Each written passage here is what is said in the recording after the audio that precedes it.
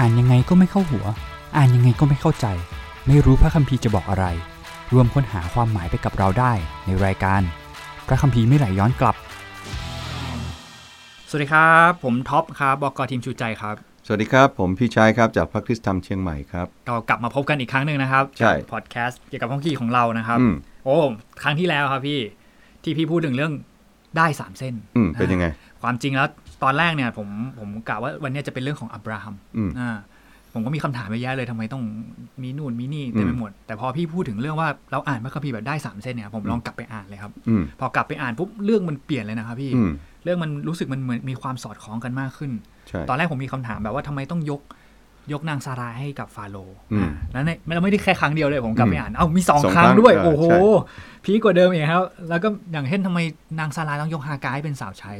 อะไรประมาณนี้ครับแต่ว่าพออ่านพันไอ้ได้3เส้นที่บอกแล้วเนื้อเรื่องมันสอดคล้องกันหมดจริงๆครับพี่อย่างที่ต้องบอกผู้ฟังก่อนนะครับว่าไอ้เรื่องได้3เส้นเนี่ยถ้ายังไม่ได้ฟังให้กลับไปฟังก่อนครับเข้าใจแล้วจะอินขึ้นนะครับถ้าเกิดลองอ่านไปพร้อมๆกันแต่ความจริงคนอ่านมาก่อนนะครับคนอ่านมาก่อนอันนี้ผมจะบรีฟให้ฟังคร่าวๆครับพี่พอผมลองอ่านไอ้คำว่าเชื้อสายที่พี่บอกเชื้อสายดินแดนพระพรเนี่ยตั้งแต่ถ้าสังเกตดีๆเนื้อเรื่องมันตั้งแต่ปฐมกาลบทที่1เลยครับพี่มันมีอาดัมใช่ไหมครับอาดัมเอวาพระเจ้าอวยพรใช่ไหมครับมีลูกมีหลานออกมาใช่ไหมครับเชื้อสายเป็นเศษแล้วก็ไล่มาใช่ไหมครับจนถึงโนอาห์น้ำท่วมโลกใช่ไหมครับมีเชื้อสายชื่อเชมฮามยาเฟตใช่ไหมครับมีเชื้อสายออกมาสุดท้ายแล้วเชื้อสายเนี่ยก็ไล่มาเรื่อยๆครับพี่มันกำลังจะบอกว่ามันมีการคอนทินิวเรื่องของพระพรเนี่ยกับพันธสัญญาเนี่ยมาเรื่อยๆจนมาถึงเทราซึ่งเป็นพ่อของอับราฮัมคราวนี้ถ้าเกิดผมอ่านแบบครั้งแรกเลยนะครับผมอ่านแบบครั้งแรกเลยพอผมอ่านมาถึงตรงนี้ผมก็จะต้องอ่านคำถามผมจะมาเลยว่าใครจะเป็นเชื้อสายต่อจากเทราเพราะว่าเชื้อสายมันต่อเนื่องมาใช่ไหมครับซึ่งตอนเนี้ย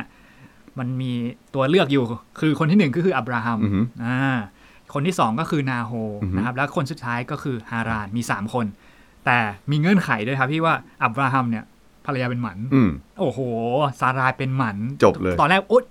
ผมก็อ่านก็ตอนแรกก็อ่านผ่านๆนะครับว่าอ๋อซารายเป็นหมันเพราะเรารู้อยู่แล้วว่าเดี๋ยวอับราฮัมก็เป็นบิดาแห่งความเชื่อเป็นพงศ์พันธุ์โอ้แต่ถ้าเกิดเราลองอ่านอย่างนี้ครับผมก็จริงๆนะครับว่าเราก็จะสะดุดเลยครับว่าแต่นางซารายเป็นหมันดูเหมือนจะไม่ใช่นาโฮก็ไปเอา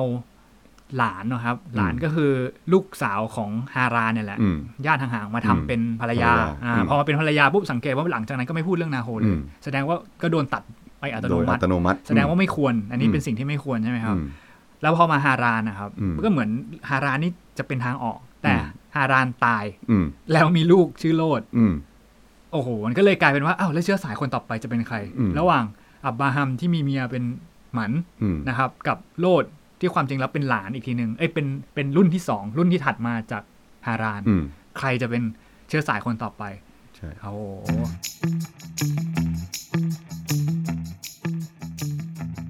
ดูเหมือนว่าปฐมกาลบทที่12เนี่ยมันเปิดมาด้วยความกำกวมนะว่าตกลงแล้วเชื้อสายคนต่อไปที่จะสืบเชื้อสายที่ไล่มาจากบทที่11เนี่ยเนาะที่มันมาจบที่เทราเนี่ยเนาะใครจะเป็นเชื้อสายคนต่อไปตอนนี้ช้อยส์ดูเหมือนจะเหลืออยู่แค่2ช้อยส์ก็คืออับราฮัมปัญหาก็คือภรรยาเป็นหมันนะฮารานนะก็ฮารานดันตายแต่มีลูกชายชื่อโลดใช่ไหมแล้วคนอ่านก็จะเตรียมที่จะจับจ้องแล้วว่าไอ้2คนนี้นะก็จะเหลือ2ช้อยส์ใช่ไหมก็คืออับรามกับโลดใช่ครับใช่โอ้นี่ถ้าเกิดผมเป็นแบบนักแก้ปัญหาผมก็จะบอกทำไงดีอับรามไม่แต่งงานใหม่ไปเลยนั่นเองจริงๆถ้าเป็นอย่างนั้นใช่ไหมผมพี่ก็เชื่อนะว่าอับราฮัมก็คงคิดอย่างนั้นแล้วก็ผู้อ่านสมัยก่อนก็คงคิดอย่างนั้นนะว่าถ้าเกิดว่าซารายเป็นหมันนะก็สมัยนั้นเขาก็มีภรรยามากกว่า1คนได้ถ้ากรณีที่เป็นหมันใช่ไหมก็น่าจะไม่มีปัญหามั่งอย่างเงี้ยนะพี่ก็เคยคิดอย่างนั้นเหมือนกันแต่ก็ดูเหมือนพระเจ้าไม่ได้คิดอย่างนั้นเนาะใช่ครับแล้วเรื่องของอับราฮัมเนี่ยมันเกี่ยวกับได้3เส้นหลักยังไงก็ถ้าเรานับเรื่องราวของอับราฮัมเนี่ยที่เราเปรียบเทียบว่าเรื่องราวเนี่ยมันจะเป็นเหมือนกับได้แนวนอนที่มันถักทอเข้ากับหัวข้อใหญ่ที่มันเป็นแนวตั้งเนี่ยเนาะเรื่องของอับราฮัมเนี่ยมันก็แบ่งได้เป็นโอ้โห10 กว่าเรื่องเหมือนกันนะสตอรี่ย่อยๆสตอรี่ย่อยๆเนี่ยเนาะแล้วก็ในสตอรี่ย่อยๆถ้าเกิดเราอ่านโดยมีได้3สีหลักๆเป็นแนวตั้งเนี่ยเนาะเราก็คงจะอ่านไปแล้วก็คิดไปใคร่ครวญไปว่าเรื่องในแนวนอนมันไปผูกกับได้สีหลักของเล่ม ในแนวตั้งอย่างไร โอ้ ยกตัวอย่างเช่นนะเรื่องราวของอับราฮัมก็เปิดหัวมาด้วยบทที่12ที่พระเจ้าเรียกบอกจงออกจากบ้านบิดาแล้วก็ไปยังดินแดนที่เราจะบอกเจ้าใช่ไหมแล้วก็พระเจ้าอวยพรว่าเราจะอวยพรเจ้าและให้คนทั่วโลกได้รับพระพรเพราะอับราฮัมเพราะฉะนั้นก็ในแง่นึงเนี่ยคำสัญญาที่พระเจ้าเรียกอับรามเนี่ยมันก็ประกอบไปด้วยได้สีหลักทั้ง3เส้นนี้ก็คือเชื้อสายดินแดนแล้วก็พระพรอยู่แล้วในบทที่12ครับทีนี้พอเหตุการณ์เรื่องนี้มันดำเนินต่อไปเนี่ยอับราฮัมก็เริ่มเดินทางพอเริ่มเดินทางปุ๊บพระคัมภีร์ก็เริ่มที่จะใส่รายละเอียดเข้ามาก็คือเกิดการกันดารอาหารเกิดขึ้นอับราฮัมจะต้องหนีไปอียิปต์ใช่ไหมใช่ครับทีนี้การหนีไปอียิปต์เนี่ยมันมีผลกระทบหลายเรื่องเลยคือเรื่องตอนเนี้ยครับเปิดมาบทที่12เนี่ยเหมือนพระคัมภีร์ให้เงื่อนไขเรียบร้อยแล้วว่าไอ้เชื้อสายดินแดนพระพรเนี่ยมาทางอับราฮัมแน่ๆใช่ครับเรื่องแบบเปิดแกนเลยว่านี่นะตอนปลายมันจะต้องจบแบบนี้แต่เรื่องระหว่างทางจะเกิดอะไรขึ้นใช่จริงๆอับราฮัมยังไม่รู้ด้วยซ้ำว่ามันจะเป็นไปได้ยังไงแต่อับราฮัมก็เชื่อก็เชื่อฟังก็เลยเป็นการออกไปแต่จะสำเร็จยังไงอับราฮัมยังไม่รู้ใช่ครับวันนี้เราก็จะมาให้พี่ชัยพาไปผ่านแต่ละตอนไปเรื่อยๆนะครับพี่เหมือนกับให้เราทำใจเหมือนกับว่าเรายังเป็นเหมือนคนที่ยืนดูข้างๆอับราฮัมแล้วเดินไปด้วยกันว่าเขาจะเจออะไรจนกว่าจะถึงไอ้ตรงพันธสัญญาที่ว่านี่ใช่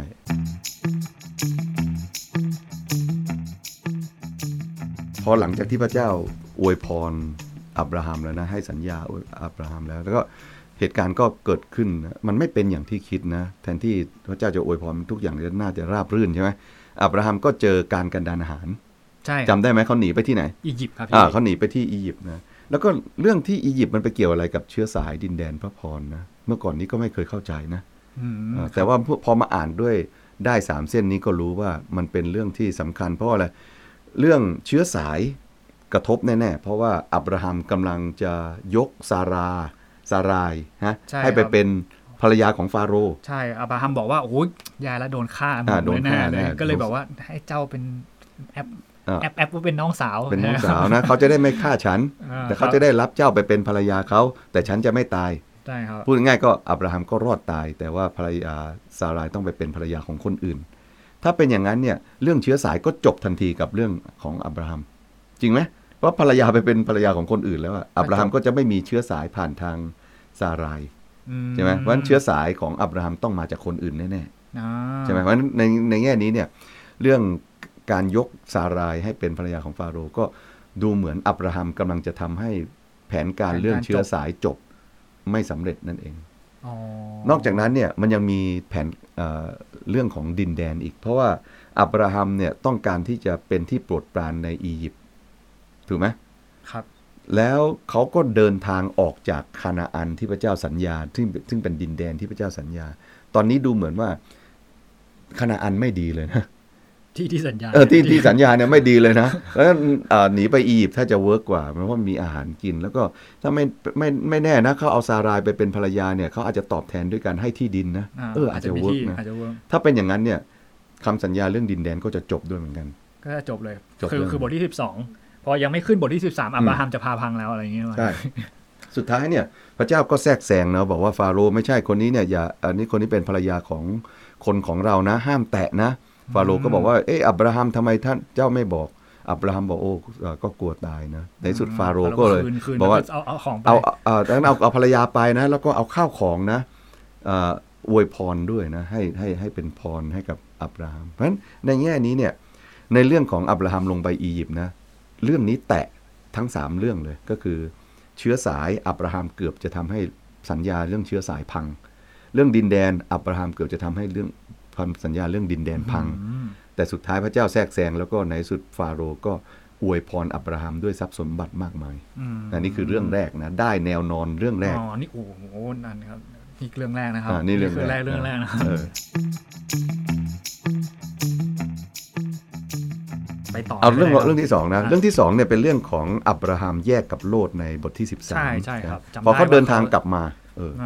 มีการคอนฟลิกต์กันระหว่างคนเลี้ยงสัตว์ใช่ไหมครับใช่เพราะว่าเขาเป็นสังคมปศุสัตว์ใช่ไหมเขาก็เลี้ยงสัตว์ แล้วก็พอเลี้ยงสัตว์ในฝูงสัตว์มันก็โตขึ้นเรื่อยๆโตขึ้นเรื่อยๆอับราฮัมถึงแม้ว่าโลดจะเป็นหลานเนาะก็เลยต้องมาคุยกันตกลงจะเอายังไงถ้าเจ้าเลือกทางซ้ายข้าจะไปขวาถ้าเจ้าเลือกขวาข้าจะไปซ้ายนี่เนาะทีนี้อับราฮัมเนี่ยแทนที่เขาจะมีสิทธิ์ที่จะเลือกก่อนนะเขาดันไปให้โลดเลือกก่อนมีความหมายจริงๆก็อับราฮัมเป็นลุงใช่ไหมก็น่าจะได้เลือกก่อนถูกไหมต้องให้ผู้ใหญ่เลือกก่อนใช่แล้วก็พอไปให้โลดเลือกโลดก็บอกเสร็จข้านะแล้วก็โลดก็มองไปโอ้ดินแดนตรงนี้นะสวยเหมือนสวนเอเดนเลยนะอุดมสมบูรณ์ถ้างั้นข้าจะเอาทางตะวันออกทางตะวันออกนะมองไปมันสวยมากนะในสุดโลดก็เลยเลือกดินแดนแถวโสโดมโกโมราซึ่งดูแล้วมันดูอุดมสมบูรณ์กว่านะใกล้เมืองใกล้ตัวเมืองใช่พออับราฮัมหันมามองมาที่ดินแดนที่มันอยู่ตรงกันข้ามกับโสโดมโกโมรานะหันมาแย่แล้วบทก่อนหน้านี้มันยังกันดารอยู่เลยใช่ไหมใช่ครับพี่เพราะฉะนั้นในความคิดของอับราฮัมก็คิดว่าโอ้โหดินแดนนี้ไม่ดีเลยดินแดนนี้ไม่ดีเลยนะแล้วก็ในที่สุดนะก็อับราฮัมก็หันมาที่ดินแดนนี้นะครับแล้วก็พระเจ้าก็ย้ำเตือนว่านี่แหละเป็นดินแดนที่พระเจ้าเลือกไว้ถึงแม้ว่าในใจของอับราฮัมจะคิดว่ามันไม่ดีเลยนะแต่ว่าพระเจ้าก็ย้ำเตือนเพราะฉะนั้นคำสัญญาเรื่องดินแดนก็ชัดเจนขึ้นในเหตุการณ์ที่เขาแยกกับโลดเพราะฉะนั้นในเหตุการณ์นี้ก็แตะอยู่เรื่องเดียวก็คือเรื่องการที่พระเจ้าย้ำคำสัญญาว่าถึงแม้เรามองด้วยตาว่ามันไม่ดีเนี่ยนะแต่มันเป็นคำสัญญาของพระเจ้านี่คือมัน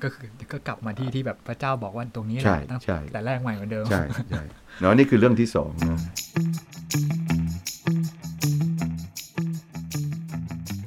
เรื่องที่สามก็คือเรื่องตอนที่โลดนะถูกจับไปตอนที่มันมีสงครามใช่ครับมีเรื่องย่อยๆอยู่ใช่เป็นฉากแอคชั่นนะครับพี่เนาะในบทที่14ใช่ไหมบทที่14วันนี้อาจจะมีเสียงเปิดพระคัมภีร์เพราะเราเปิดไปด้วยกันเลยนะครับเปิดอ่านไปพร้อมกันเลยก็มีสงครามระหว่างกษัตริย์4องค์กับกษัตริย์5องค์เนาะใครอยากจะรู้ว่าใครชื่ออะไรก็ไปดูกันเองนะครับแต่ว่ามันเป็นกษัตริย์ที่เขาสู้รบกันทีนี้โลดก็ถูกจับไปด้วยโดยกษัตริย์กลุ่มหนึ่งที่เป็นศัตรูนะครับแล้วก็จับไปนะทีนี้อับราฮัมพอรู้เรื่องว่าโลดถูกจับไปก็รีบไปช่วยนะก็คิดเมื่อก่อนพี่ก็อ่านพี่ก็งงนะมันทำไมอับราฮัมต้องไปช่วยนะเป็นฮีโร่เลยครับใช่แต่ว่ามันทำไมต้องอับราฮัมคิดยังไงทำไมต้องไปช่วยเนาะพูดอย่างที่พี่จะให้ร้อยมาคิดยังไงคือความจริงไม่ผมคิดว่าอับราฮัมก็ยังคิดว่าโลดเนี่ยอาจจะเป็นเชื้อสายหรือเปล่าครับเราจำได้ไหมตอนที่เมื่อกี้นี้เราจบที่เทราใช่ไหมใครจะเป็นเชื้อสายต่อเนื่องจากเทราอับราฮัมเป็นช้อยส์นึงแต่ว่าภรรยาเป็นหมันใช่ไหมแล้วก็ฮารานเป็นอีกช้อยนึงแต่ว่าตายเหลือแต่โลดลูกชายเพราะฉะนั้นในแง่นึงเนี่ยอับราฮัมก็คงคิดในใจนะว่าสงสัยโลดนี่แหละที่จะเป็นเชื้อสายเพราะฉะนั้นเราต้องดูแลเชื้อสายคนที่สืบทอดต่อไปอับราฮัมก็เลยไปช่วยโลดซึ่งเป็นหลานของเขาเองด้วยเหตุนี้ก็เมื่ออับราฮัมช่วยแล้วก็โลดก็ปลอดภัยครอบครัวก็ปลอดภัยแล้วก็ข้าวของก็เอากลับมาคืนได้สำเร็จก็ดูเหมือนอับราฮัมก็มีส่วนในการที่ทำให้โลดนั้นปลอดภัยเพราะว่าเป็นไปได้ที่ผู้อ่านจะคิดว่าโลดนี่แหละคงจะเป็นเชื้อสายคนต่อไปอับราฮัมก็เลยต้องไปช่วยโลดใช่เพราะว่าความจริงถ้าเกิดอ่านมาจากตรงนี้ครับพี่ถ้าสังเกตดีมันไม่ใช่เรื่องแค่แบบเหตุการณ์เกิดขึ้นเดือน2เดือนนะครับพี่มันหลายปีแล้วนะครับที่พระเจ้าเรียกอับราฮัมให้ออกมาใช่แล้วก็ดูเหมือนของฝ่ายอับราฮัมก็ยังไม่มีวี่แววว่าจะมีลูกได้ใช่ไหม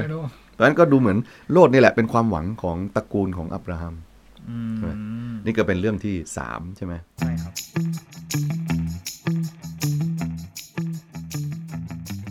พอมาถึงเรื่องที่4เนี่ยก็หลังจากที่ชนะสงครามแล้วเนี่ยทางกษัตริย์ที่อับราฮัมช่วยให้ชนะสงครามได้ก็อยากจะอวยพรโดยการบอกว่าเนี่ยเอาของที่เราริบมาจากสงครามได้เนี่ยนะแบ่งไปสิอับราฮัมบอกว่าไม่เอาผมจะไม่รับของที่แบ่งมาจากพวกท่านเด็ดขาดนะเพราะว่าพระเจ้าจะเป็นผู้ที่อวยพรผมนะอันนี้อยู่ในบทที่14เนี่ยเนาะนั้นก็ในแง่นี้เนี่ยเรื่องของอับราฮัมกับกษัตริย์ที่ชนะสงครามเนี่ยเนาะก็เป็นเรื่องของพระพรนั่นเองโดยที่มันเน้นย้ำตรงที่ว่าแทนที่กษัตริย์ที่ชนะสงครามจะอวยพรอับราฮัมนะไม่ใช่อับราฮัมไม่รับเลยเพราะอับราฮัมเชื่อในพระพรที่มาจากพระเจ้าตรงกันข้ามอับราฮัมกับถวาย10 รถให้กับ เมลคีเซเดกซึ่งเป็นกษัตริย์แห่งเมืองซาเลมเนี่ยเนาะก็ในแง่นี้เนี่ยอับราฮัมก็กำลังแสดงเห็นว่าอับราฮัมการช่วยที่ชนะสงครามเขากำลังเป็นพระพรกับกษัตริย์ท้องถิ่นที่นั่นและการถวาย10โรสแก่เมลคีเซเดกก็เป็นเหมือนกับอับราฮัมกำลังให้พรให้กับกษัตริย์นั้นด้วยผมกลับไปไอ้เรื่องของการอวยพรนะพี่ในบทที่12มันมีอยู่ตอนที่พระเจ้าเรียกอับราฮัมเนี่ยพระเจ้าบอกว่าเราจะให้เจ้าเป็นชนชาติใหญ่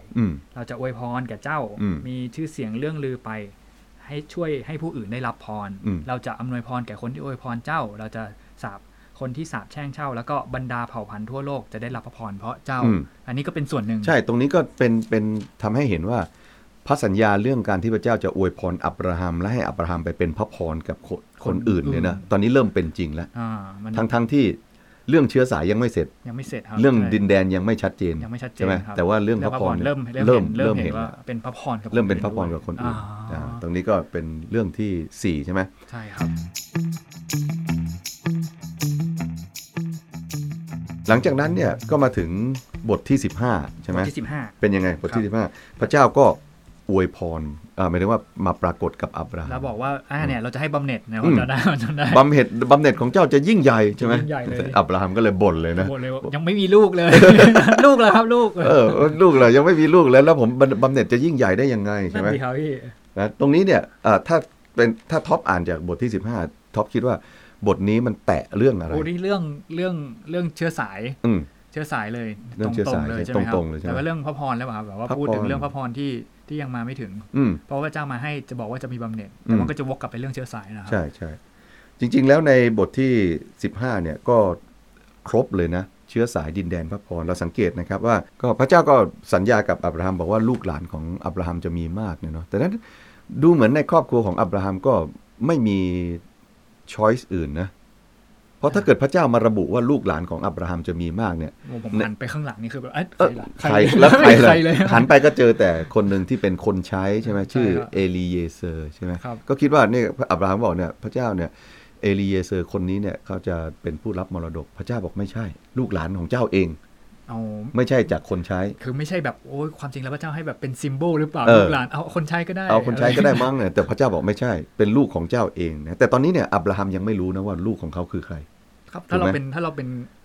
นอย่างนี้พระเจ้ามีคนมาบอกแล้วว่าเราจะมีลูกอย่างเงี้ยทุกวันนี้เราไม่มีลูกเราก็รู้สึกว่าอะไรวะอย่างนี้จริงๆนะพี่แต่พระเจ้าก็ตอกย้ำคำสัญญานะด้วยการทำสัญญาแบบคนโบราณนะเอาสัตว์มาผ่าครึ่งแล้วก็ปกติแล้วพอสัตว์ขาครึ่งแล้วเราก็จะเดินคนทำตรงกลางเหมือนกับว่าถ้าเกิดใครไม่ทำตามสัญญาก็จะถูกฆ่าตายเหมือนกับสัตว์สองข้างนี้อย่างนี้นะแต่ในสัญญานี้เนี่ยอับราฮัมไม่ได้เดินนะแต่เป็นพระเจ้าเองที่จะเดินที่เป็นรูปคบเพลิงผ่านซากสัตว์เปรียบเสมือนว่าพระเจ้าเองกำลังจะทำสัญญาด้วยความเป็นความตายของพระองค์ว่าพระองค์จะสัญญาให้อับราฮัมมีลูกหลานเหมือนกับดวงดาวในท้องฟ้าเหมือนทรายในทะเลโอ้โหคือตอนอ่านตอนเนี้ยไม่เข้าใจครับไม่เข้าใจใช่เขาแบบมันดูโหดร้าย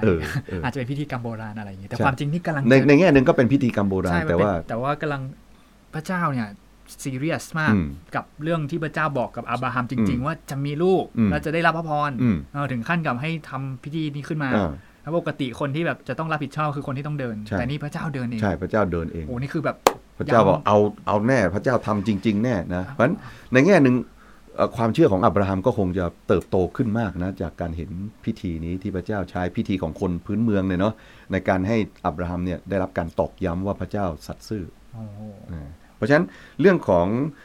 อับราฮัมก็เลยแตะเรื่องของไม่ใช่เรื่องของที่ทำสัญญาในบทที่15เนี่ยก็แตะเรื่องเชื้อสายใช่ไหมหลังจากนั้นพระเจ้าก็บอกว่านะ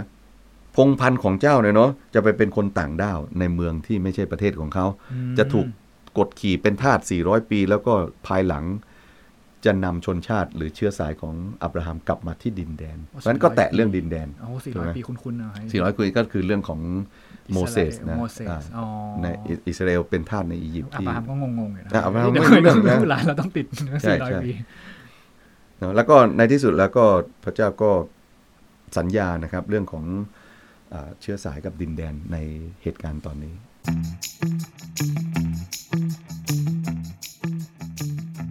ทีนี้พอมาถึง เรื่องราวบทต่อมาบทที่16นะก็เป็นเรื่องของอิชมาเอลกับฮากาผมจำได้ครับพี่เป็นยังไงพอทบทวนหน่อยไม่มีลูกใช่ไหมครับเขาไม่มีลูกซาร่าก็เลยบอกยกนางฮากาให้ตอนแรกผมนึกว่าแบบอับราฮัมสมยอมตามใจเมียอะไรเงี้ยไม่ยอมเถียงอะไรอย่างนี้หรือเปล่าครับพี่ก็จริงๆถ้าคือมันก็มีการพบศิลาจารึกในดินแดนแถบเมโสโปเตเมียเนี่ยเนาะแล้วก็พบว่ามันมีธรรมเนียมแบบนี้จริงๆในโลกโบราณก็คือว่าคนที่เป็นหมันเนี่ยเขาสามารถที่จะภรรยาที่เป็นนายหญิงเนี่ยเนาะสามารถที่จะยกสาวใช้ของเขาเนี่ยให้เป็นนอนกับสามีได้กรณีที่เป็นหมันนะเพื่อสาวใช้นั้นจะตั้งครรภ์แทนนายหญิงลูกที่เกิดมาจะเป็นลูกของนายหญิงไม่ใช่ลูกของสาวใช้เหมือนอุ้มบุญอุ้มบุญเนี่ยแล้วก็สาวใช้จะไม่มีสิทธิ์ที่จะมาเรียกร้องสิทธิความเป็นบุตรเป็นของลูกบุตรด้วยแล้วก็ตัวเองก็ยังเป็นสาวใช้อยู่นะเขาจะยังไม่ได้รับฐานะที่จะเป็นภรรยาเนี่ยนี่คือธรรมเนียมของโลกโบราณมีธรรมเนียมอยู่แล้วใช่ทีนี้ก็เป็นไปได้เพราะว่าบทที่15พระเจ้าเพิ่งจะยืนยันกับอับราฮัมใช่ไหมมีแน่ๆเดี๋ยวจะทั้งอับราฮัมทั้งซาร่าก็เลยแบบมีความหวังแต่ว่าก็ยังคิดว่าไม่น่าจะใช่ซาร่าเพราะซาร่าก็รู้ว่าเป็นหมันถูกไหมก็เลยต้องทำอะไรสักอย่างเนี่ยต้องทำอะไรก็เลยใช้วิธีของคนโบราณก็คือทำเนียมเพื่อที่จะได้มีลูกแต่เขาก็มีลูกจริงๆนะครับพี่สุดท้ายก็คือมีอิชมาเอลชื่ออิชมาเอลใช่ไหมนั้นก็ถ้าเป็นอย่างนี้เนี่ยในความคิดสมมุติท็อปเป็นอับราฮัมนะท็อปคิดว่าคนที่พระเจ้าจะอวยพรเป็นเชื้อสายคือใครนี่ไงมีลูกแล้วก็อิชมาเอลเนี่ยเพราะฉะนั้นใครเป็นบุตรหัวปีก็อิชมาเอลเนี่ยนี่เห็นไหมนั้นเรื่องมันชักนำนะพอทวิตมาใช่ก็มีลูกแล้วใช่เพราะฉะนั้นก็ผู้อ่านจะถูกชักนำอย่างเป็นธรรมชาติว่าอิชมาเอลนี่เองที่จะเป็นคนที่พระเจ้าจะให้เป็นเชื้อสายคนต่อไปเรื่องก็ดำเนินต่อมาจนถึงบทที่17ในขณะที่หัวของอับราฮัมกำลังคิดว่าอิชมาเอลเป็นเชื้อสายของเขามีแล้วครบแล้วนะทีนี้พอมาถึงบทที่17เนี่ยตอนนั้นอับราฮัมอายุ99ใช่ไหมพระเจ้าก็มาทำพันธสัญญาระหว่างพระเจ้ากับอับราฮัมนะชื่อของเจ้าจะไม่ใช่อับรามอีกต่อไปจะชื่อเป็นอับราฮัมบิดาของประชาชาติใช่ไหมครับเป็นอับราฮัมแล้วเป็นอับราฮัมชื่อมาเป็นอับราฮัมบิดาของมวลชนอะไรก็ว่าไปนะทีนี้แล้วพระเจ้าจะตั้งพันธสัญญานิรันดร์นะระหว่างเจ้ากับเชื้อสายของเจ้าแล้วก็ฝ่ายเจ้าก็ดีนะเจ้าจงรักษาพันธสัญญาโดยพิธีสุนัตนะครับเพื่อสำแดงว่าเป็นประชากรแห่งพันธสัญญากับพระเจ้านั้นอับราฮัมทำพันธสัญญากับพระเจ้าโอ้โหอับราฮัมก็ทำด้วยความมั่นใจนะผมว่ามีแล้วมีลูกแล้วนั้นอับราฮัมก็หลุดปากมานะโอ้พระเจ้าขอให้อิชมาเอลมีชีวิตอยู่ต่อพระพักพระองค์เพราะว่าอับราฮัมก็ยังคิดถึงตอนนี้ว่าอิชมาเอลนั่นเองเป็นเชื้อสายที่พระเจ้ามีครบแล้วดีมีลูกก่อน100ด้วยใช่แต่พระเจ้าบอกอับราฮัมเข้าใจผิดนะไม่ใช่ลูกอิชมาเอลที่เกิดจากนางฮากานะแต่จะเป็นลูกที่เกิดจากนางซารายใช่ไหมพอซารายได้ยินอย่างนี้เป็นไงขำเลยใช่ไหมเพราะว่าเป็นหมันมาหมดหวังแล้วทุกอย่างไม่มีทางที่จะเป็นไปได้แล้วตามกระบวนการทางธรรมชาติถูกไหมแต่ว่าในที่สุดแล้วก็พระเจ้าก็ทำอย่างนั้นจริงๆหมายถึงว่าให้ซารายมีลูกของตัวเองคือตอนนี้พระเจ้าบอกว่าไม่ใช่พงพันธุ์ที่เราสัญญาจะมาจากซารายใช่จะมาจากซารายไม่ใช่ตอนนี้ถ้าอย่างนี้นี่คือทึ่งเลยนะครับพี่เพราะว่าเรามีอุตสาห์แบบมาตั้งหลายบทแล้วอยู่ๆก็แบบมีอิชมาเอลแล้วด้วยใช่ไหมครับแล้วอยู่พระเจ้าสัญญาแล้วด้วยกำลังจะไปปุ๊บไม่ใช่ในบทที่17นี้เองเนี่ยก็เป็นการที่พระเจ้าทรงย้ำเตือนนะว่าพันธสัญญาของพระเจ้าเนี่ยจะเป็นจริงในอับราฮัมแน่ๆผ่านทางลูกของซารายเองนี่คือบทที่17ใช่ไหมผมเพิ่งเคยเห็นความเกี่ยวเนื่องกันเนี่ยครับพี่ก่อนหน้านี้ก็เรายังไม่ค่อยเห็นใช่ไหมก็จะอ่านเฉยๆว่าก็มีลูกอีกคนนึงชื่ออิชมาเอลใช่ก่อนหน้านี้เราจะอ่านเป็นแนวนอนอย่างเดียวใช่ไหมก็คือเป็นสตอรี่เป็นเรื่องๆไปใช่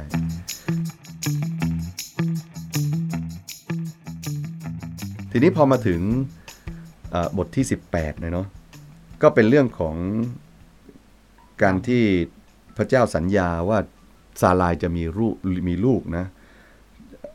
แล้วก็โดยการที่ให้มีชาย3คนเข้ามาเยี่ยมที่บ้านใช่ไหมครับแล้วก็ขณะที่อับราฮัมกำลังต้อนรับชาย3คนอยู่นี้เนี่ยชาย3คนก็ บอกคำสัญญาของพระเจ้าบอกว่าปีหน้าเนี่ยนะซารายจะมีลูกนะซารายก็หัวเราะเลยใช่ไหมเป็นไปได้ยังไงนะเพราะว่าประจำเดือนเพิ่งหมดใช่ว่าคัมภีร์เขียนเลยว่าแบบหมดแล้วเนี่ยหมดประจำเดือนไปแล้วใช่แล้วนะแล้วก็ขณะนั้นเนี่ยก็บทที่18มันก็เลยแตะเรื่องเชื้อสายนะเพราะว่ากำลังพูดถึงเรื่องว่าซารายจะมีเชื้อสายเป็นของตัวเองถึงแม้ว่าประจำเดือนหมดไปแล้วเนี่ยเนาะแต่ว่าขณะเดียวกันก็แตะเรื่องดินแดนด้วยเพราะว่าเหตุการณ์หลังจากที่ชาย3คนมาแล้วเนี่ยเขาก็ชาย3คนก็บอกว่าเนี่ยพระเจ้าจะมีแผนการที่จะพิพากษาเมืองโสโดมและโกโมรานะเพราะฉะนั้นเนี่ยโลดก็อยู่ในเมืองโสโดมใช่ไหมกลับมาที่โลดใช่กลับมาที่โลดนะแล้วก็ในเมื่อพระเจ้าสัญญาว่าอับราฮัมจะมีเชื้อสายจริงก็ปล่อยให้โลดถูกพิพากษาตายไปพร้อมกับคนโสโดมก็น่าจะได้เนาะใช่ก็หมายถึงว่าเรื่องมันจะได้จบไปเรื่องของโลดน่าจะจบไปแล้วน่าจะจบไปแล้วแต่ทำไมต้องมาระบุว่าพระเจ้าบอกกับอับราฮัมเรื่องการพิพากษาโสโดมโกโมราและอับราฮัมก็ทูลขอต่อพระเจ้านะพระเจ้าพระองค์เป็นพระเจ้าที่ยุติธรรมนะพระองค์คงไม่ทำลายเมืองทำลายคนชอบธรรมพร้อมกับคนอธรรมถ้าเกิดมีคนชอบธรรม50 คนนะพระเจ้าบอกถ้ามี50 คนเราจะไม่ทำลายพระเจ้าจะขอต่อรองอีกหน่อยนะเผื่อสมมติมันมีไม่ถึงนะ40นะพระเจ้ายังทำลายไหมพระเจ้าบอกอะไรไม่พระเจ้าก็ไม่ทำลายถ้ามีก็ไม่ทำลาย30ล่ะ20ล่ะแล้วถ้า10 คนล่ะนะสุดท้ายนะอับราฮัมบอกผมขอต่อรองครั้งสุดท้ายแล้วนะถ้ามี10 คนขอ10 คนเพราะว่าครอบครัวโลดก็คงจะเกือบครบ10 คนใช่ไหมแต่ที่สุดพระเจ้าบอกว่าถ้ามีถึง10 คนนะพระเจ้าจะไม่ทำลาย2 เมืองเพราะเห็นแก่คนชอบทำสุดท้ายนะนับนิ้วแล้วนะนับแล้วไม่ถึงด้วยเหตุนี้พระเจ้าก็เลยส่งชาย2 คนไปนะแล้วก็ไปช่วยโลดออกมานั่นก็เกี่ยวข้องกับเรื่องของเชื้อสายกับดินแดนเหมือนกับพระคัมภีร์ตอนนี้แทรกเข้ามาเพื่อเหมือนตอนแรกโฟกัสใช่ไหมครับสปอตไลท์มันส่องไปส่องมาว่าใครแล้วก็มาที่อับราฮัมเรื่อยๆอับราฮัมเรื่อยๆแต่ว่าเราก็ยังไม่พูดยังเหลืออีกคนหนึ่งก็คือโลดก็เลยสปอตไลท์ตอนนี้ก็เลยส่องกลับมาที่โลดอีกครั้งหนึ่งแล้วโลดล่ะเป็นยังไงต่ออย่างนี้ป่ะใช่แล้วก็พอส่งมาถึงโลดเนี่ยมันก็กลับมาเป็นหัวข้อเรื่องของพระพรเพราะอะไรรู้ไหมเพราะอับราฮัมกำลังอธิษฐานขอพระเจ้าช่วยเหลือคนชอบธรรมที่อยู่ในโสโดมโกโมราอับราฮัมตอนนี้กำลังกลายเป็นพระพรกับคนชอบธรรมที่รอดตายจากโสโดมโกโมราถูกไหมนั้นในแง่หนึ่งเนี่ยการที่อับราฮัมต่อรองกับพระเจ้าว่าพระองค์จะไม่ทำลายคนชอบธรรมอับราฮัมกำลังเป็นพระพรเพื่อนำความรอดไปสู่คนที่อยู่ในเมืองโสโดมโกโมรานี่คือไล่เรียงเข้ามาถึงเรื่องที่เท่าไหร่ก็ไม่รู้แต่ว่ามันมาถึงบทที่18แล้วนะว่าอับราฮัมวิงวอนเพื่อคนโสโดมโกโมราในที่สุดแล้วครอบครัวของโลดก็รอดออกมาจากการพิพากษานั้นได้นั้นในแง่นี้อับราฮัมก็เป็นพระพรนะครับให้กับครอบครัวของโลดเพราะฉะนั้นเรื่องของโลดเนี่ยดูเหมือนก็ค่อยๆเฟดออกนะค่อยๆสปอตไลท์ก็ค่อยๆลดแสงหรี่แสงลงนะค่อยๆจบลงหลังจากที่ครอบครัวของโลดเนี่ยได้รับการช่วยจากการพิพากษาที่เมืองโสโดมโกโมราแล้วเนี่ยก่อนที่ไฟเรื่องโลดมันจะดับไปเนี่ยมันมีการบันทึกเรื่องหนึ่งแปลกๆมากนะเคยอ่านเจอไหมตอนที่กำเนิดคนอัมโมนกับโมอับคิดยังไงก็ท็อปคิดยังไงถ้าเราอ่านตามมุมมองของได้3 สีนี่ท็อปคิดยังไงถ้าได้3 สีนี่คือเชื้อสายเหมือนกันนะครับเพราะว่าลูกของโลดเนี่ยก็พูดเหมือนกันบอกว่าเดี๋ยวเชื้อสายของพ่อจะไม่มีต่องั้นเรามาทำให้เชื้อสายของพ่อมันดำเนินต่อไปก็เลยหม่อมเล่าพ่อใช่ไหมครับแล้วก็ไปนอนกับพ่อทั้งคู่เลยกลายเป็นต้นเชื้อสายตระกูลเป็นคนโมอับกับอัมโมนใช่ไหมครับใช่ทีนี้ก่อนที่สปอตไลท์มันจะดับลงเราจำได้ไหมเมื่อก่อนหน้านี้เนี่ยตอนที่เทรามีลูก3 คนนะครับอับราฮัมใช่ครับนาโฮแล้วก็ฮารานใช่ไหมสปอตไลท์มันส่องทั้ง3 คนเลยใช่แต่ว่ามันมีสปอตไลท์ดวงหนึ่งที่มันดับไปใครนาโฮเพราะอะไรเหตุผลเพราะอะไรนาโฮเอาหลานมาทำเป็นภรรยาคือเหมือนแบบในเชื้อสายเดียวกันใช่เพราะในแง่นี้เนี่ยนาโฮประพฤติตนเสื่อมเสียไม่คู่ควรกับการเป็นเชื้อสายก็ตัดตั้งแต่แรกนั้นก็สปอตไลท์ก็ดับไปเลยเหลือแค่สปอตไลท์2 ดวงที่ส่องไปที่อับราฮัมกับฮารานในกรณีเรื่องของโลดเนี่ยหลังจากโลดได้รับการช่วยกู้จากโสโดมแล้วเนี่ย ไฟก็หรี่ลงเพราะตอนนี้อับราฮัมพระเจ้ายืนยันแล้วว่าจะมีลูกผ่านทางซารายไม่ใช่โลดแน่ๆงั้นเรื่องของโลดก็เลยมาจบลงในเหตุการณ์ผิดปกติที่โลดนอนกับลูกสาวเพราะถูกมอมเหล้าเพื่อที่จะมีลูกสืบเชื้อสายของโลดชื่อโมอับกับอัมโมนนั่นเองพอเหตุการณ์นี้เกิดขึ้นนะหลังจากนี้ก็เรื่องของโลดก็จบเลยนะสปอตไลท์ของโลดก็ดับทันทีเรื่องราวก็ไปกลับไปเหลือที่อับราฮัมใช่งั้นตอนนี้เนี่ยเป็นคำสัญญาเท่านั้นว่าปีหน้าซารายหรือซาราเนี่ยเนาะที่ถูกเปลี่ยนชื่อใหม่จะมีลูกใช่ไหมแต่ตอนนี้มียังตอนนี้ยังไม่มีนะแล้วก็อับราฮัมก็เดินทางต่อไปในบทที่20ไปที่ดินแดนเนเกฟนะครับซารายก็อายุมากแล้วเนาะ90แล้วเนาะแล้วก็เพราะเมื่อกี้ตอนมีอิชมาเอลก็99อับราฮัมใช่ไหมครับตอนนี้โอ้โหเท่าไหร่แล้วก็แก่แล้วนะแต่ว่าสมัยนั้นก็คงยังสวยอยู่นะแล้วก็เดินทางไปแล้วก็อับราฮัมก็ใช้เทคนิคเดียวกันเมื่อเขากลัวตายใช่ผมจำได้ครับตอนเนี้ยที่ผมอ่านเจอว่าแบบไม่ใช่แค่ตอนที่ฟาโรห์นะครับตอนนี้เหมือนกันเหตุการณ์ซ้ำเลยเจอกษัตริย์องค์หนึ่งชื่ออาบิเมเลกใช่ไหมครับอับราฮัมก็ใช้เทคนิคเดิมเลยนี่น้องสาวยกให้ไปเป็นภรรยาใช่ครับเราจะได้รอดอะไรสักอย่างแต่สุดท้ายเราก็เหมือนเดิมอีกพระเจ้าแทรกแซงบอกว่าไม่ใช่ใช่ทีนี้ถ้าเราอ่านตาม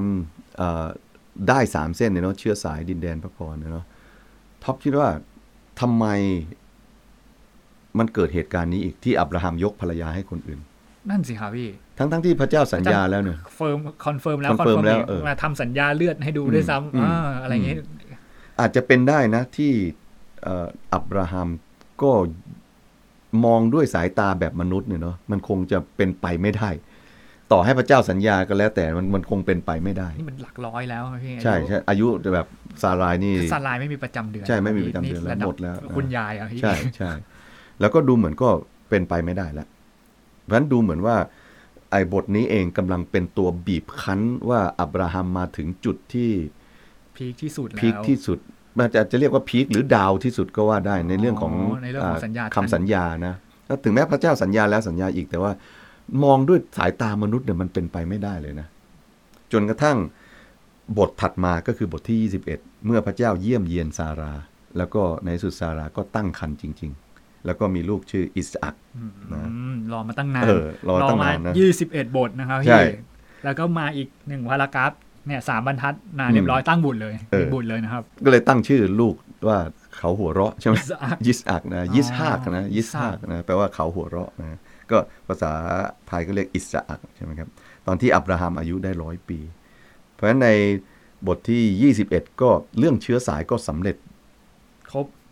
ตามที่พระเจ้าสัญญาไว้ก็คือมี1คนก็คืออิสอัคนั่นเองนะพอหลังจากนั้นเนี่ยฮากากับอิชมาเอลถูกขับไล่เนาะปกติท็อปอ่านแล้วท็อปรู้สึกยังไงฮากากับอิชมาเอลถูกขับไล่บางทีก็รู้สึกไม่ยุติธรรมเลยครับไม่แฟร์เนาะไม่แฟร์เลยทำไมฮากาอะไรนะซาราอุตส่าห์ยกให้ไปเป็นนี่แล้วเหมือนถอนสัญญาใช่แล้วดูเหมือนซาราโหดเกินนะใช่ครับจริงไหมจริงๆแล้วเนี่ยถ้าเราสังเกตดีๆเรากลับไปที่ธรรมเนียมของการยกลูกหรือการอุ้มบุญในโลกโบราณเนี่ยนะในจารึกของเอกสารแถวเมโสโปเตเมียเนี่ยมันพบว่าคนที่มาอุ้มบุญแทนหรือมาตั้งครรภ์แทนเนี่ยเขาไม่ได้รับการอัปเกรดสถานะให้เป็นเสมือนกับเป็นภรรยานะไม่ใช่เขายังเป็นสาวใช้อยู่แล้วลูกที่เกิดมาเนี่ยต้องเป็นลูกของนายหญิงไม่ใช่ลูกของเขาแต่ถ้าเราสังเกตเรื่องนี้เนี่ยมันผิดปกติตรงที่ฮากาเนี่ยดูหมิ่นนายหญิงเข้าใจไหมฮากาเป็นเหมือนกับไปตีตนเสมือนกับเขาเป็นหนึ่งในภรรยาของอับราฮัมซึ่งไม่ถูกความเป็นจริงมันไม่ถูกตามธรรมเนียมโลกสมัยนั้นแล้วก็ข้อที่2ก็คือฮากาเนี่ยเคลมว่าอิชมาเอลเป็นลูกของเขาแท้จริงแล้วจริงมันต้องเป็นลูกของซารายหรือซาราถูกไหมด้วยเหตุนี้ความผิดปกติมันเกิดขึ้นว่าฮากาก็เกิดความผูกพันกับลูกที่เขาตั้งครรภ์แทนเนี่ยเนาะแล้วก็รู้สึกว่าเขาไม่อยากให้เป็นลูกของซารายนะเขาอยากให้เป็นลูกของเขาเองแล้วผันตัวเองแทนที่จะเป็นคนอุ้มบุญผันตัวเองมาเป็นภรรยาน้อยซึ่งอันนี้มันผิดหลักการของในโลกโบราณสมัยก่อนสำหรับคนที่อุ้มบุญแทน นะด้วยเหตุนี้เนี่ยในสุดพระเจ้าก็บอกว่าไม่ต้องห่วงนะเดี๋ยวพระเจ้าจะดูแลอิชมาเอลด้วยแล้วก็พระเจ้าก็เลยอวยพรฮากาแล้วก็อิชมาเอลเป็นคำอวยพรเหมือนกับของอับราฮัมเลยนะพระเจ้าจะให้มีดินแดนจะให้มีเชื้อสายแล้วพระเจ้าจะให้พรด้วยกับอิชมาเอลเพราะฉะนั้นถ้าเราดูตอนนี้นะถึงแม้เราคิดว่าเหตุการณ์มันไม่ค่อยแฟร์เท่าไหร่นะแต่ฟังคำอวยพรของพระเจ้านะพระเจ้าแฟร์มากให้เหมือนอับราฮัมให้เหมือนอับราฮัมเลยนั้นพระเจ้าก็แคร์ความรู้สึกของอิชมาเอลแล้วก็แคร์ความรู้สึกของฮากาด้วยในที่สุดอิชมาเอลก็เลยกลายเป็นกลุ่มคนที่ใหญ่แล้วก็มีได้รับพระพรมากนะเป็นที่มาของคนอาหรับในปัจจุบันนี่คือเรื่องราวในบทที่21นะครับ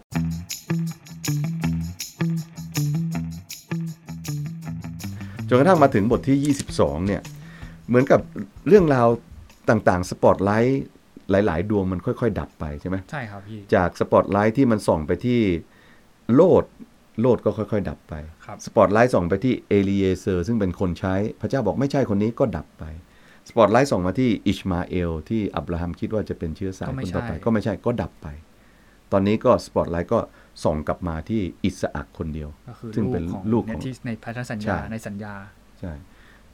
ตอนนี้อิสอัคก็มีอายุได้ประมาณสัก10 กว่าปีใช่ไหมแล้วก็ในที่สุดแล้วพระเจ้าก็บอกกับอับราฮัมนะพระเจ้าบอกจงเอาลูกของเจ้าเนี่ยเนาะที่เจ้ารักที่เป็นคนเดียวเนี่ยเนาะที่ชื่ออิสอัคเนี่ยเนาะเอาไปถวายที่ภูเขาที่พระเจ้าจะบอกโอ้โหอันนี้มาถึงตอนนี้นี่ลำบากมากนะครับพี่ถ้าอ่านจากได้3เส้นคิดว่าเรื่องนี้เนี่ยเรื่องการถวายอิสอัคนะโอ้โหนี่มันจะแตะเรื่องอะไรบ้างท็อปคิดว่ามันแตะเรื่องอะไรก็ต้องแตะเชื้อสายอยู่แล้วเพราะว่าเป็นการถวายเชื้อสายของตัวเองเลยนะครับก็ต้องแตะพระพรด้วยเพราะว่าความจริงแล้วนี่คือเป็นสัญญาที่ให้มาในตอนแรกแล้วแตะเรื่องดินแดนด้วยไหมต้องแตะเรื่องดินแดนด้วยน่าจะแตะเรื่องดินแดนนะเหตุการณ์นี้เนี่ยดูเหมือนว่ามันเป็นเหตุการณ์ที่พระเจ้าเรียกร้องอับราฮัมให้ทำบางสิ่งบางอย่างที่มันจะ cancel out หมดทุกอย่างเลยมัน cancel ตอนแรกเลยนะครับพี่ถ้าผมสมมติเนี่ยเราถ้าเรามองตามเนื้อเรื่องมาเนี่ยครับพี่พระเจ้าสัญญาแล้วก็อับราฮัมก็รอคอยสัญญานั้นทำตามบ้างไม่ทำตามบ้างเพื่อให้สิ่งเกิดขึ้นรอว่าจะเห็นสัญญาแล้ววันนึงก็มีอิสอัคในบทผ่านมา20 กว่าบทนะครับพี่จนมามีอิสอัคออกมาใช่ไหมครับแล้วแทนที่จะแบบว่านี่แหละใช่ไหมครับเป็นพงพันธุ์แล้วก็เรื่องเหมือนจะจบแฮปปี้เอนดิ้งแต่อยู่พระเจ้าก็มาเคลมว่าเอาไปถวายใช่พระเจ้ากำลังจะบอกว่าถ้าเจ้าต้องถวายนะแล้วถ้าอับราฮัมถวายนะทุกอย่างที่มีมานะจบหมดเลยนะก็คือเชื้อสายดินแดนพระพรใช่หมดเลยนะโอ้ทำไมเป็นอย่างนี้ครับพี่ทำไมเป็นโอ้โหอันนี้เป็นในแง่หนึ่งก็เป็นไคลแม็กซ์ของเรื่องราวของอับราฮัมเหมือนกันเป็นจุดที่พีคสุดๆเลยเพราะว่ามันบีบหัวใจอับราฮัมจะทำยังไงแต่เดิมตอนบทที่12พระเจ้าเรียกให้ออกจากอดีตใช่ไหมว่าให้ออกจากอดีตออกจากบ้านบิดานะเพื่อพระเจ้าจะนำนะแต่ว่าพอมาถึงบทที่22พระเจ้ากำลังเรียกให้ละทิ้งอนาคตเพราะพระเจ้าให้ละให้ถวายอิสอัคเป็นเครื่องบูชาใช่ไหมเหงื่อตกเป็นเม็ดเหงื่อตกเลยนะครับถ้าเป็นเรื่องแบบนี้นะแต่ในที่สุดแล้วก็เราก็รู้เหตุการณ์ว่าอับราฮัมก็เชื่อฟังนะถึงขนาดที่เขาพร้อมที่จะเงื้อมือที่จะฆ่าลูกเพื่อถวายแด่พระเจ้าแต่พระเจ้าไม่เห็นด้วยเรื่องการถวายบุตรอยู่แล้วพระเจ้าก็เลยบอกว่าอับราฮัมอย่าทำอย่างนี้นะพระเจ้าก็เลยจัดเตรียมแกะที่เขาติดอยู่ที่พุ่มไม้มาเป็นเครื่องบูชาแทนด้วยเหตุนี้คนอิสราเอลก็เลยรู้ว่าแท้จริงแล้วพระเจ้าไม่เห็นด้วยกับการถวายบุตรแต่นั้นที่เทียบกับโลกโบราณนะโลกโบราณเขามีพิธีบูชายันบุตรมีพิธีถวายเผาเด็กนะครับเผาเด็กนะเพื่อตัวเองจะมั่งคั่งอันนี้เห็นแก่ตัวมากนะตอนแรกฟังดูเหมือนโอ้จะให้ถวายลูกใช่แต่จริงๆแล้วเหตุการณ์นี้ก็สะท้อนทั้ง2 อย่างก็คือพระเจ้าให้สัญญานั้นเป็นจริงได้เพราะการเชื่อฟังของอับราฮัมในอีกแง่หนึ่งพระเจ้าก็สำแดงให้เห็นว่าพระเจ้าไม่เห็นด้วยกับการถวายบูชามนุษย์ที่เป็นลูกนะแต่พระเจ้าให้มีสัตว์ที่มาตายแทนนะซึ่งนำมาซึ่งระบบการถวายบูชาที่ใช้สัตว์แทนอันนี้ก็เป็นเรื่องราวที่พัฒนาต่อมาเมื่อกี้พี่ขยายนิดนึงครับพี่เมื่อกี้พี่บอกว่าตอนแรกพระเจ้าเรียกออกจากบ้านบิดามันเหมือนกับอดีตใช่ไหมครับเรียกออกจากอดีตแล้วอิสอัคก็คือสัญญาในอนาคตที่จะได้รับและวินาทีนั้นคือการที่ไม่มีทั้งอดีตและอนาคตใช่ตอนคือมันเหลืออะไรถูกไหม อับราฮัมจะเหลืออะไรนะสมมติพระเจ้าเรียกให้ออกจากอดีตใช่ไหมออกจากบ้านบิดาเขาจะกลับไปบ้านบิดาไม่ได้เพราะออกมาแล้วอับราฮัมจำเป็นจะต้องมาเดินด้วยลำแข้งของตัวเองสร้างครอบครัวใหม่ของตัวเองนะแต่พอมาถึงจุดหนึ่งเขามีครอบครัวใหม่ของตัวเองครบทุกอย่างพร้อมที่จะก้าวหน้าต่อไปก็คือมีลูกแล้วใช่ไหมใช่ครับหลังจากรอมาต้องนานแสนนานนะเราคุยกันมาตั้งนานนะครับพี่แต่มาถึงตรงนี้พระเจ้าบอกให้เรียกร้องให้ละทิ้งอนาคตก็คือถ้าถวายลูกเป็นเครื่องบูชาแล้วนะอนาคตจะหมดเลยอดีตก็หมดเลยนะอนาคตก็หมดเลยนะอับราฮัมจะเหลืออะไรพูดถึงนะเหลือแต่ตัวเหลือแต่ตัวนะจริงๆนะพระคัมภีร์มันบีบมาจนถึงตรงนี้เพื่อให้เรารู้ว่าสิ่งที่อับราฮัมเหลือมีอยู่อย่างเดียวคือความเชื่อมั่นในพระเจ้าโอ้โหด้วยเหตุนี้ลองไปอ่านสิอับราฮัมยินดีที่จะถวายบุตรเพราะความมั่นใจในพระเจ้านั้นเต็มเปี่ยม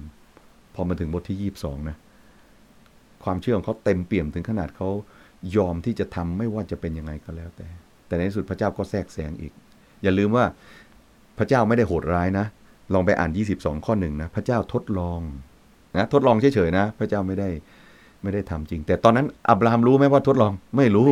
อับราฮัมนึกว่าเอาจริงและอับราฮัมก็เอาจริงด้วยใช่ไหมพระเจ้าก็เลยบอกอย่างนี้นะด้วยคำพูดที่น่าสนใจมากบอกว่าอับราฮัมดูสิเจ้าไม่ได้หวงบุตรคนเดียวของเจ้านะเราจะอวยพรเจ้าแน่นะโหคำนี้เป็นคำที่สำคัญมากแล้วก็ในพระคัมภีร์ใหม่ก็ใช้คำที่เล่นคำที่คล้ายๆกันอาจารย์เปาโลในโรมบทที่8ข้อ32ใช่ไหมเรารู้ว่าพระองค์ไม่ได้หวงพระบุตรองค์เดียวของพระองค์นะหวงพระบุตรองค์เดียวของพระองค์ก็คล้ายๆกับว่าในปฐมกาลใช่ไหมเราพระเจ้ารู้แล้วว่าอับราฮัมไม่ได้หวงลูกชายคนเดียวของเขาใช่ไหมด้วยเหตุนี้เปาโลก็เลยมาใช้เล่นคำใน8ข้อ32พระเจ้ารู้ว่าเรารู้ว่าพระเจ้าไม่ได้หวงพระบุตรองค์เดียวของพระองค์แต่ยอมโปรดประทานพระบุตรนั้นเพื่อประโยชน์แก่เราถ้าเช่นนั้นพระเจ้าจะไม่ประทานสิ่งสารพัดให้ร่วมกันกับพระบุตรให้กับเรานั้นหรือโอ้โหเนี่ยกลับมาที่เรื่องราวของอิสอัคใช่มันย้อนกลับมาโอเคนั้นนี่คือเรื่องของอับราฮัมนะมันก็มาค่อยๆเบี่ยงเบนหรือสปอตไลท์ค่อยๆเบนจากอับราฮัมมาสู่อิสอัคเป็นเชื้อสายคนถัดไปแล้วเรื่องของอับราฮัมก็ค่อยๆเฟดลงค่อยๆจบลงสปอตไลท์ที่2อับราฮัมก็ค่อยๆหรี่ลงโดยที่ซารายตายทีนี้ตายแล้วจะฝังที่ไหนเพราะเขาอยู่ในคานาอันก็มีการที่จะไปซื้อที่ดินใช่ไหมเพื่อที่จะมาฝังศพภรรยาพอเขาบอกว่าเอาไปเลยไม่ต้องซื้ออับราฮัมบอกไม่ได้ข้าจะยินดีที่จะจ่ายเต็มราคาเพราะว่าอับราฮัมรู้ว่าเขาจะต้องได้รับที่ดินไม่ใช่โดยเพราะคนอื่นให้แต่ต้องโดยทุกที่พระเจ้าให้ด้วยนี้เขาก็เลยยอมจ่ายเต็มราคาเพราะฉะนั้นตรงนี้เนี่ย ก็คำสัญญาเรื่องดินแดนก็เริ่มที่จะสำเร็จเป็นภาพนะถึงแม้เป็นดิน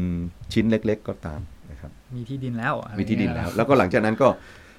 สปอตไลท์ก็ไปที่อิสอัคโดยที่อับราฮัมก็บอกกับคนใช้นะบอกว่าก่อนที่ข้าจะตายนะเจ้าต้องสัญญาจะไม่ไปหาภรรยาคนอื่นที่ไม่เชื่อพระเจ้านะต้องหาจากภรรยาในกลุ่มที่เชื่อพระเจ้าเหมือนกันแล้วก็สปอตไลท์ก็ไปเลยไปส่องที่การกระบวนการหาภรรยาให้กับอิสอัคซึ่งอันนั้นเป็นเรื่องของอิสอัคต่อไปที่เราจะดูใช่เป็นสตอรี่ถัดไปมันไม่ใช่แค่เรื่องบันทึกว่าแบบโอ้คนนี้ไปทำอย่างนั้นอับราฮัมไปทำอย่างนั้นไปหาเมียให้ลูกอะไรอย่างนี้แต่ความจริงมันคือเรื่องที่ร้อยขึ้นมาถักทอร้อยเรียงว่าเป็นเชื้อสายเป็นดินแดนเป็นพระพรที่พระเจ้าสัญญาใช่โอ้โหงั้นเรื่องของอับราฮัมก็เลยค่อยๆเฟดแล้วก็ค่อยๆสปอตไลท์ค่อยๆหรี่ลงจนถึงบทที่25ที่อับราฮัมตายแล้วก็ถูกฝังไว้ในดินแดนที่เขาซื้อไว้นะมันก็จะจบลงที่ตรงนี้ด้วยเหตุนี้เรื่องของอับราฮัมเริ่มต้นบทที่12ที่พระเจ้าสัญญาเรื่องเชื้อสายดินแดนพระพรจบลงที่บทที่25ที่อับราฮัมมีเชื้อสายมีดินแดนแล้วก็มีพระพรโอ้โหกลับมาจบชีวิตของอับราฮัมอย่างสมบูรณ์สัญญาที่พระเจ้าให้ไว้แต่ว่าเชื้อสายก็ยังเป็นจุดเริ่มต้นของเชื้อสายที่จะมีต่อไปว่าพระธรรมภีร์ปฐมกาลยังไม่จบใช่แล้วก็ยังมีดินแดนนะว่าตอนนี้ดินแดนยังครอบครองชิ้นเล็กๆอยู่นะอนาคตจะครอบครองทั้งดินแดนคานาอันแล้วก็พระพรตอนนี้ยังเป็นพระพรเล็กๆอยู่นะต่อมาพระเจ้าจะให้เป็นพระพรทั่วโลก โอ้โหเป็นเหมือนเป็นคำสัญญานั้นเป็นพระพรที่พระเจ้าบอกใช่ที่จะมีประชากรทั่วโลกจะได้พระพรจากพงศ์พันธุ์นี้อีกโอ้โหนี่คือชีวิตอับราฮัมนะสุดยอดนะประทับใจมากนะไม่ใช่แค่เป็นสตอรี่นะที่มันเป็นเรื่องราวร้อยมาถึงตรงนี้ได้เพราะถ้าเราอ่านโดยที่มีมุมมองว่าปฐมกาลมีด้าย3สีที่เป็นด้ายสีหลักๆก็คือเชื้อสายดินแดนพระพรเรื่องราวที่มันสอดแทรกเข้ามาในแนวนอนเนี่ยมันจะกลายเป็นเรื่องราวที่ผูกกับด้ายสีหลักนี้อย่างงดงามโดยผู้ทอที่เป็นศิลปินก็คือพระเจ้าสุดยอดเลยครับพี่รู้สึกแบบโอ้โหมุมมองพระคัมภีร์เปลี่ยนไปเลยครับเนาะก็ถ้าเราอ่านแบบวิธีนี้ก็จะช่วยให้เราเข้าใจพระคัมภีร์มากขึ้นโอ้โหอยากไปตอนต่อไปแล้วครับพี่แต่วันนี้เดี๋ยวเราจบเรื่องของอับราฮัมไว้ก่อนได้เลยให้ทุกคนหยุดแล้วลองกลับไปอ่านในบทถัดไปดูชีวิตของอิสอัคจะเป็นยังไงต่อไปใช่ชีวิตของยาโคบเป็นยังไงอะไรอย่างเงี้ยดีไหมครับพี่ดีครับวันนี้ก็ต้องขอบคุณพี่ชัยมากนะครับที่มาแบ่งปันกับเราในวันนี้นะครับยินดีมากยังไงเรา2คนขอลาไปก่อนนะครับแล้วก็เจอกันในตอนต่อไปนะครับครับผมครับขอบคุณมากครับสวัสดีครับ